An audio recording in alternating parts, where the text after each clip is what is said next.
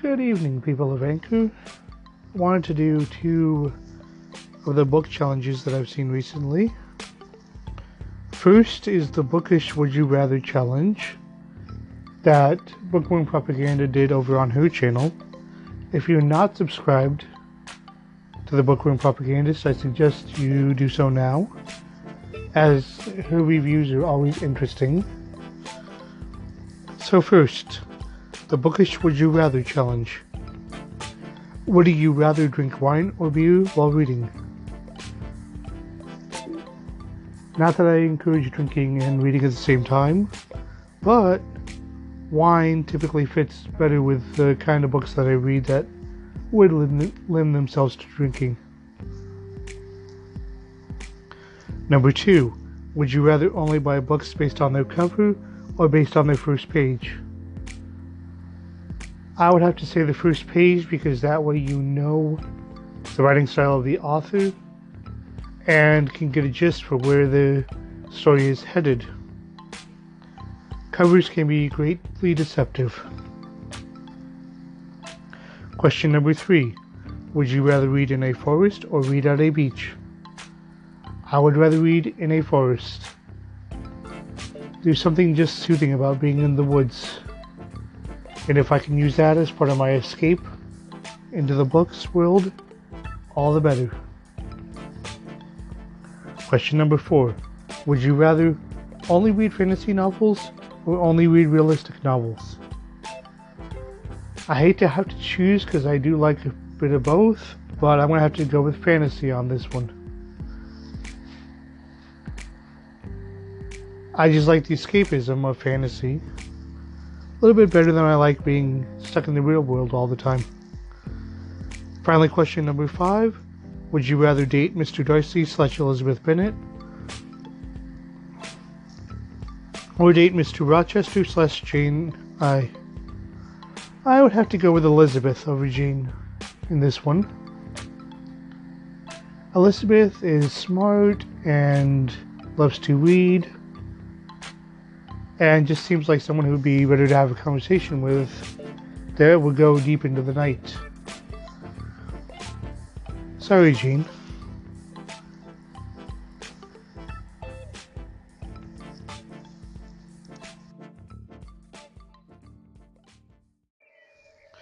This next challenge that I'm going to do is the Unpopular Opinions book tag. Alright, number 1, popular book or series that you didn't like. I have to go with World War Z, an oral history of the zombie war. I tried several times to get into it. All my coworkers are big on it. I just can't get past the first 2 chapters. Number 2, a popular book or series that everyone else seems to hate but you love. The Lord of the Rings. I'm seeing so much hate for that on BookTube and other places. But honestly, it is one of the best series that I've read. The timing is just right for me. Number 3, a love triangle where the main character ended up with the person you did not want them to end up with. I don't really read that many books that have love triangles. Not the only one I can think of is Ethan Frome, but I was okay with that ending. Number 4, popular book genre that you hardly reach for. Romance.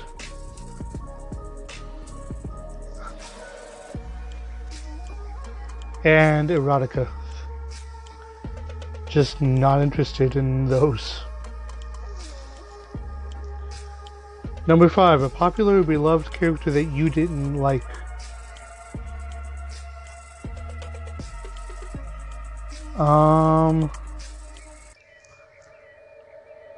I can't really, because if I like the book, then I like the character. And I can't think of any one character that stands out as having not enjoyed them. Number 6, a popular author that you can't get into.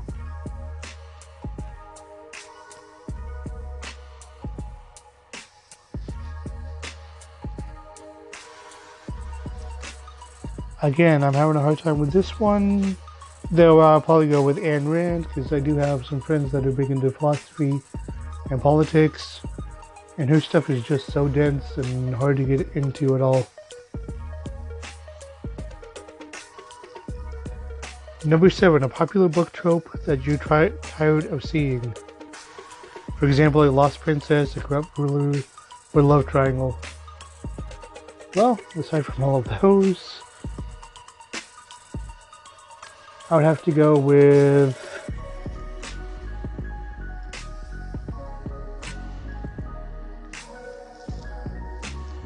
no, I'm good with those, actually. Number 8, popular series that you have no interest in reading.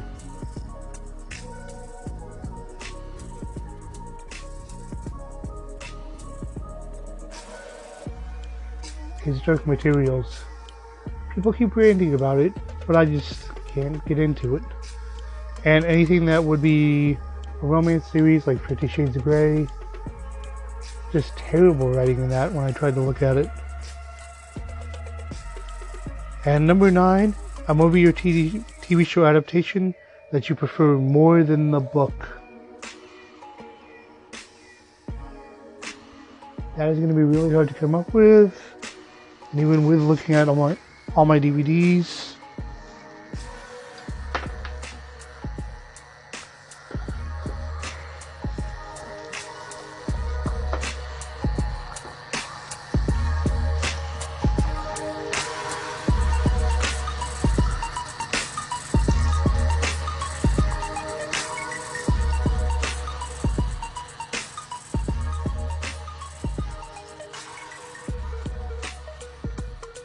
the best that I can come up with is The Last Samurai. I tried to read the novel once, and it was just so hard to get into, but the movie is easy to get into. And that is my take on the unpopular opinions book tag. Enjoy, and have a great night. Good morning, people of Vancouver. I'm going to be republishing all the poems that I have recorded that I have not put into a podcast episode. So if you're new to the station, sit back and enjoy the show.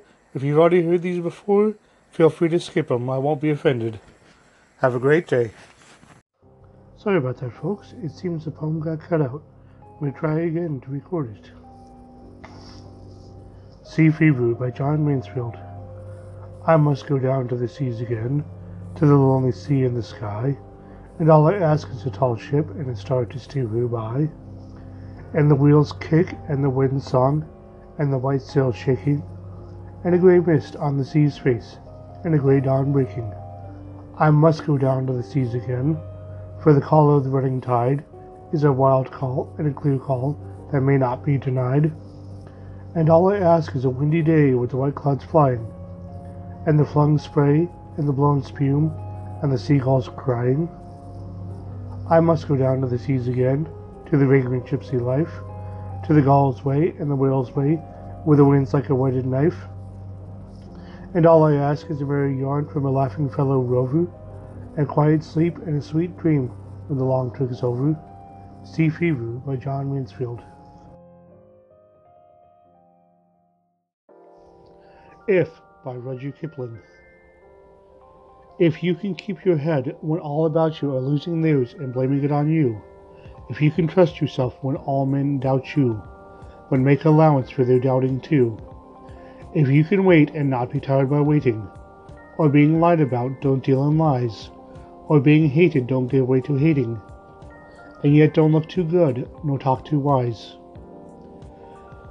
If you can dream and not make dreams your master, if you can think and not make thoughts your aim, if you can meet with triumph and disaster, and treat those two impostors just the same, if you can bear to hear the truth you've spoken, twisted by knaves to make a trap for fools, or watch the things you gave your life to broken, and stoop and build 'em up with worn-out tools, if you can make one heap of all your winnings, and risk it on one turn of pitch and toss, and lose, and start again at your beginnings, and never breathe a word about your loss. If you can force your heart and nerve and sinew to serve your turn long after they are gone, and so hold on when there is nothing in you, except the will which says to them, hold on. If you can talk with crowds and keep your virtue, or walk with kings, nor lose the common touch, if neither foes nor loving friends can hurt you, if all men count with you, but none too much, if you can fill the unforgiving minute with 60 seconds worth of distance running, yours is the earth and everything that's in it, and which is more, you'll be a man, my son. If, by Rudyard Kipling.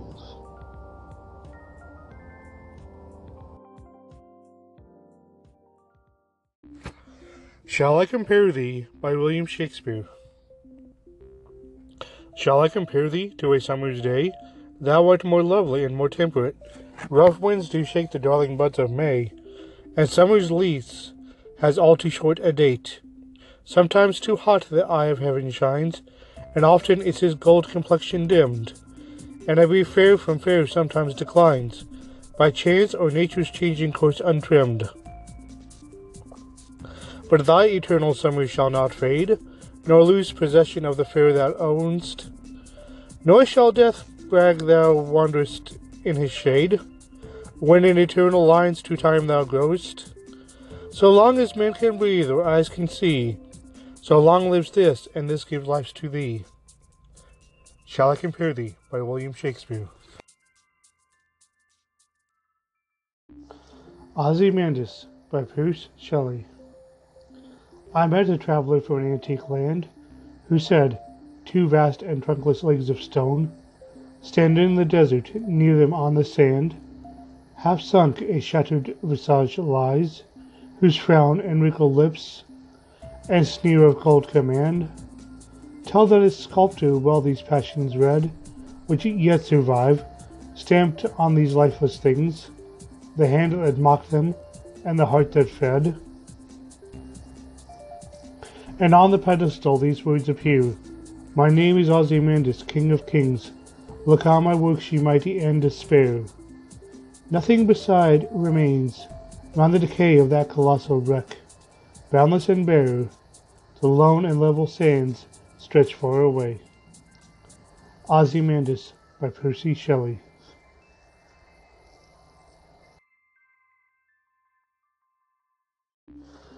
Death, Be Not Proud, by John Donne. Death, be not proud, though some have called thee mighty and dreadful, for thou art not so. For those whom thou think'st thou dost overthrow die not for death, nor yet canst thou kill me. From rest and sleep, which but thy pictures be, much pleasure, then from thee much more must flow. And soonest our best men with thee do go, rest of their bones and soul's delivery. Thou art slave to fate, chance, kings, and desperate men, and dost with poison, war, and sickness dwell, and poppies or charms can make us sleep as well. And better than thy stroke, why swellest thou then? One short sleep past, we wake eternally, and death shall be no more. Death, thou shalt die. Death, Be Not Proud, by John Donne.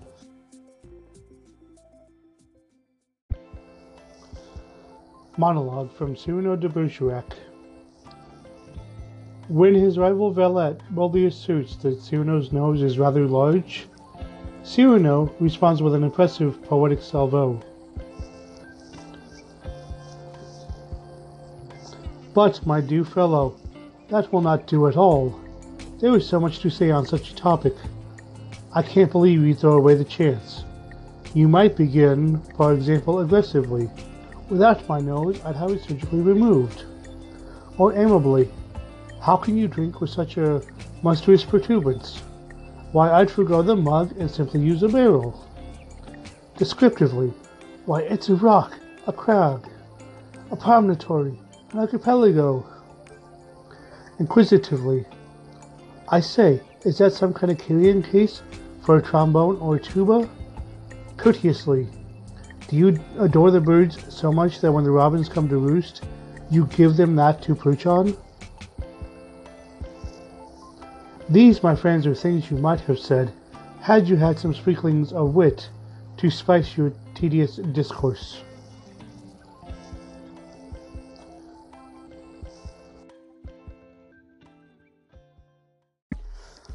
Second monologue, from Richard III by William Shakespeare.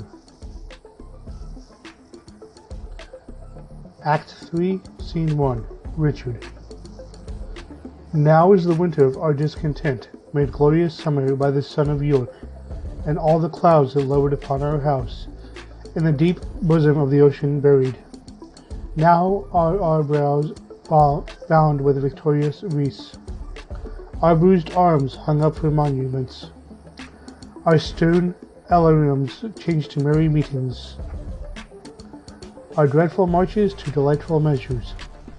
Grim-visaged war hath smoothed his wrinkled front, and now, instead of mounting barbed steeds, to fright the souls of fearful adversaries, he capers nimbly in a lady's chamber, to the lascivious pleasing of a lute.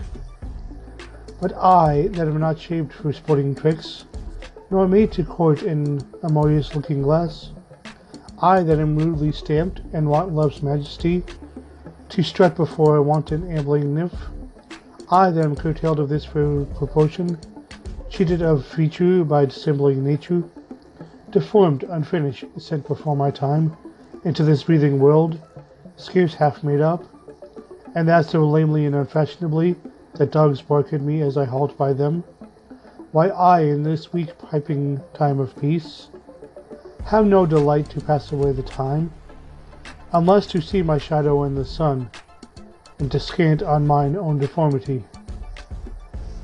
And therefore, since I cannot prove a lover to entertain these fair well-spoken days, I am determined to prove a villain, and hate the idle pleasures of these days.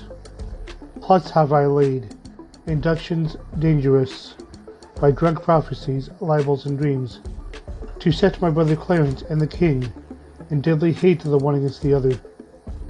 And if King Edward be as true and just as I am subtle, false, and treacherous, this day should Clarence closely be mewed up about a prophecy which will say that G of Edward's heirs the murderer shall be.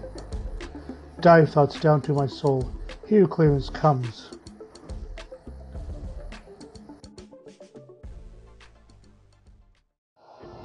The Lamb by William Blake.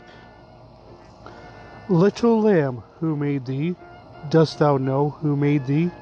Gave thee life and bid thee feed by the stream and over the mead? Gave thee clothing of delight, softest clothing, woolly bright? Gave thee such a tender voice, making all the vales rejoice? Little lamb, who made thee? Dost thou know who made thee? Little lamb, I'll tell thee, little lamb, I'll tell thee.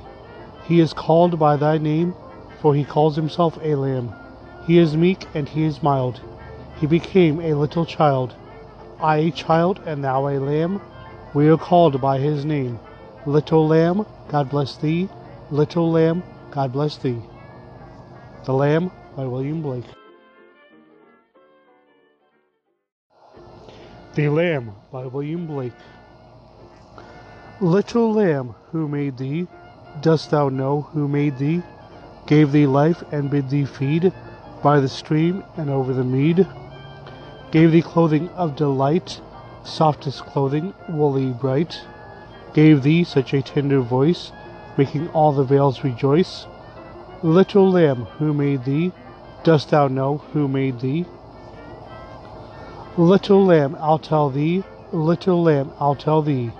He is called by thy name, for he calls himself a lamb. He is meek and he is mild. He became a little child. I a child and thou a lamb. We are called by his name. Little lamb, God bless thee. Little lamb, God bless thee. The Lamb by William Blake. 1 through 5. 1. People are illogical, unreasonable, and self-centered. Love them anyway. 2. If you do good, people will accuse you of selfish ulterior motives. Do good anyway. 3. If you are successful, you will win false friends and true enemies. Succeed anyway. 4. The good you do today will be forgotten tomorrow. Do good anyway. 5. Honesty and frankness make you vulnerable. Be honest and frank anyway. 6 through 10. 6. The biggest men and women with the biggest ideas can be shot down by the smallest men and women with the smallest minds. Think big anyway. 7. People favor underdogs but follow only top dogs. Fight for a few underdogs anyway. 8. What you spend years building may be destroyed overnight. Build anyway. 9. People really need help, but may attack you if you do help them. Help people anyway. 10. Give the world the best you have and you'll get kicked in the teeth. Give the world the best you have anyway. The New Colossus by Emma Lazarus. Not like the brazen giant of Greek fame, with conquering limbs astride from land to land. Here at our sea-washed sunset gates shall stand a mighty woman with a torch, whose flame is the imprisoned lightning, and her name Mother of Exiles, from her beacon hand glows worldwide welcome. Her mild eyes command the air-bridged harbor that twin cities frame. Keep ancient lands your storied pomp, cries she, with silent lips. Leaving you tired, you poor, your huddled masses yearning to breathe free, the wretched refuse of your teeming shore. Send these, the homeless, tempest-tossed, to me. I lift my lamp beside the golden door. The New Colossus by Emma Lazarus. Shakespearean Sonnet number 29. When, in disgrace with fortune and men's eyes, I all alone beweep my outcast state, and trouble deaf heaven with my bootless cries, look upon myself and curse my fate, wishing me like to one more rich in hope, featured like him with friends possessed, desiring this man's art and that man's scope, with what I most enjoy contented least. Yet in these thoughts myself almost despising, haply I think on thee, and then my state, like to the lark at break of day arising, from solemn earth sings hymns at heaven's gates. For thy sweet love remembered such wealth brings, that then I scorn to change my state with kings. Shakespearean Sonnet number 29.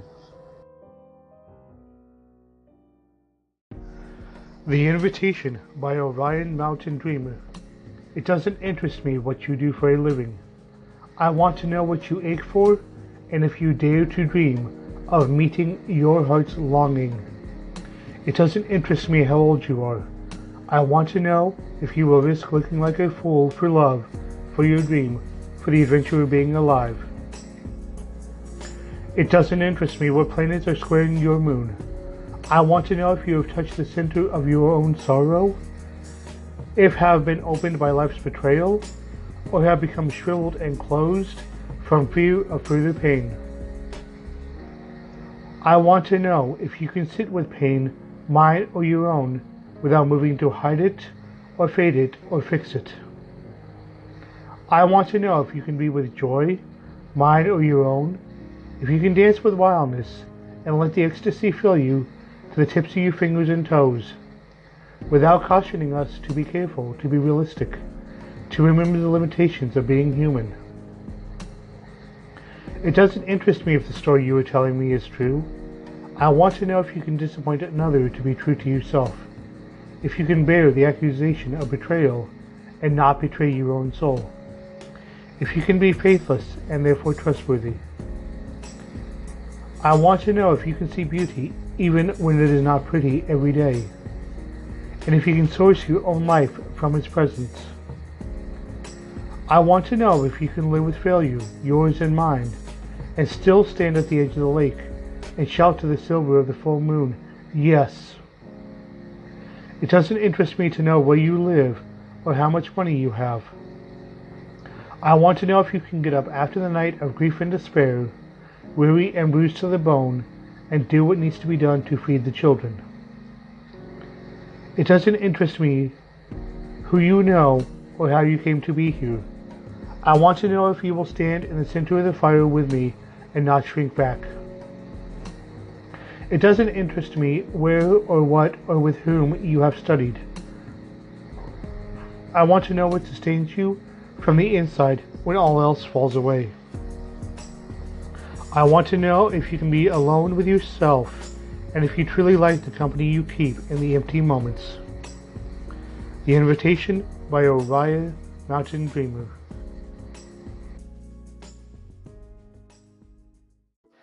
The Road Not Taken by Robert Frost. Two roads diverged in a yellow wood, and sorry I could not travel both, and be one traveler, long I stood, and looked down one as far as I could, to where it bent in the undergrowth, then took the other as just as fair, and having perhaps the better claim, because it was grassy and wanted wear, though as for the passing there, had won them really about the same. And both that morning equally lay, and leaves no step had trodden black. Oh, I kept the first for another day, yet knowing how way leads on to way, I doubted if I should ever come back. I shall be telling this with a sigh, somewhere ages and ages hence.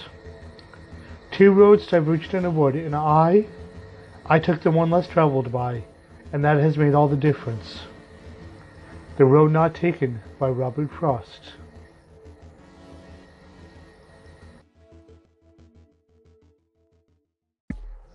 Invictus by William Ernest Henley. Out of the night that covers me, black as the pit from pole to pole, I thank whatever gods may be for my unconquerable soul. In the fell clutch of circumstance I have not winced nor cried aloud. Under the bludgeonings of chance, my head is bloody but unbowed. Beyond this place of wrath and tears looms but the horror of the shade, and yet the menace of the years finds and shall find me unafraid. It matters not how strait the gate, how charged with punishments the scroll. I am the master of my fate, I am the captain of my soul. Invictus by William Ernest Henley.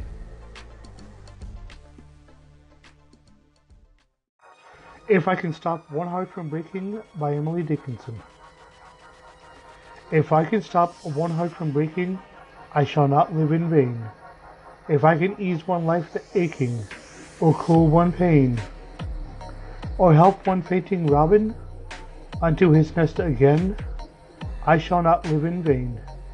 If I Can Stop One Heart from Breaking by Emily Dickinson.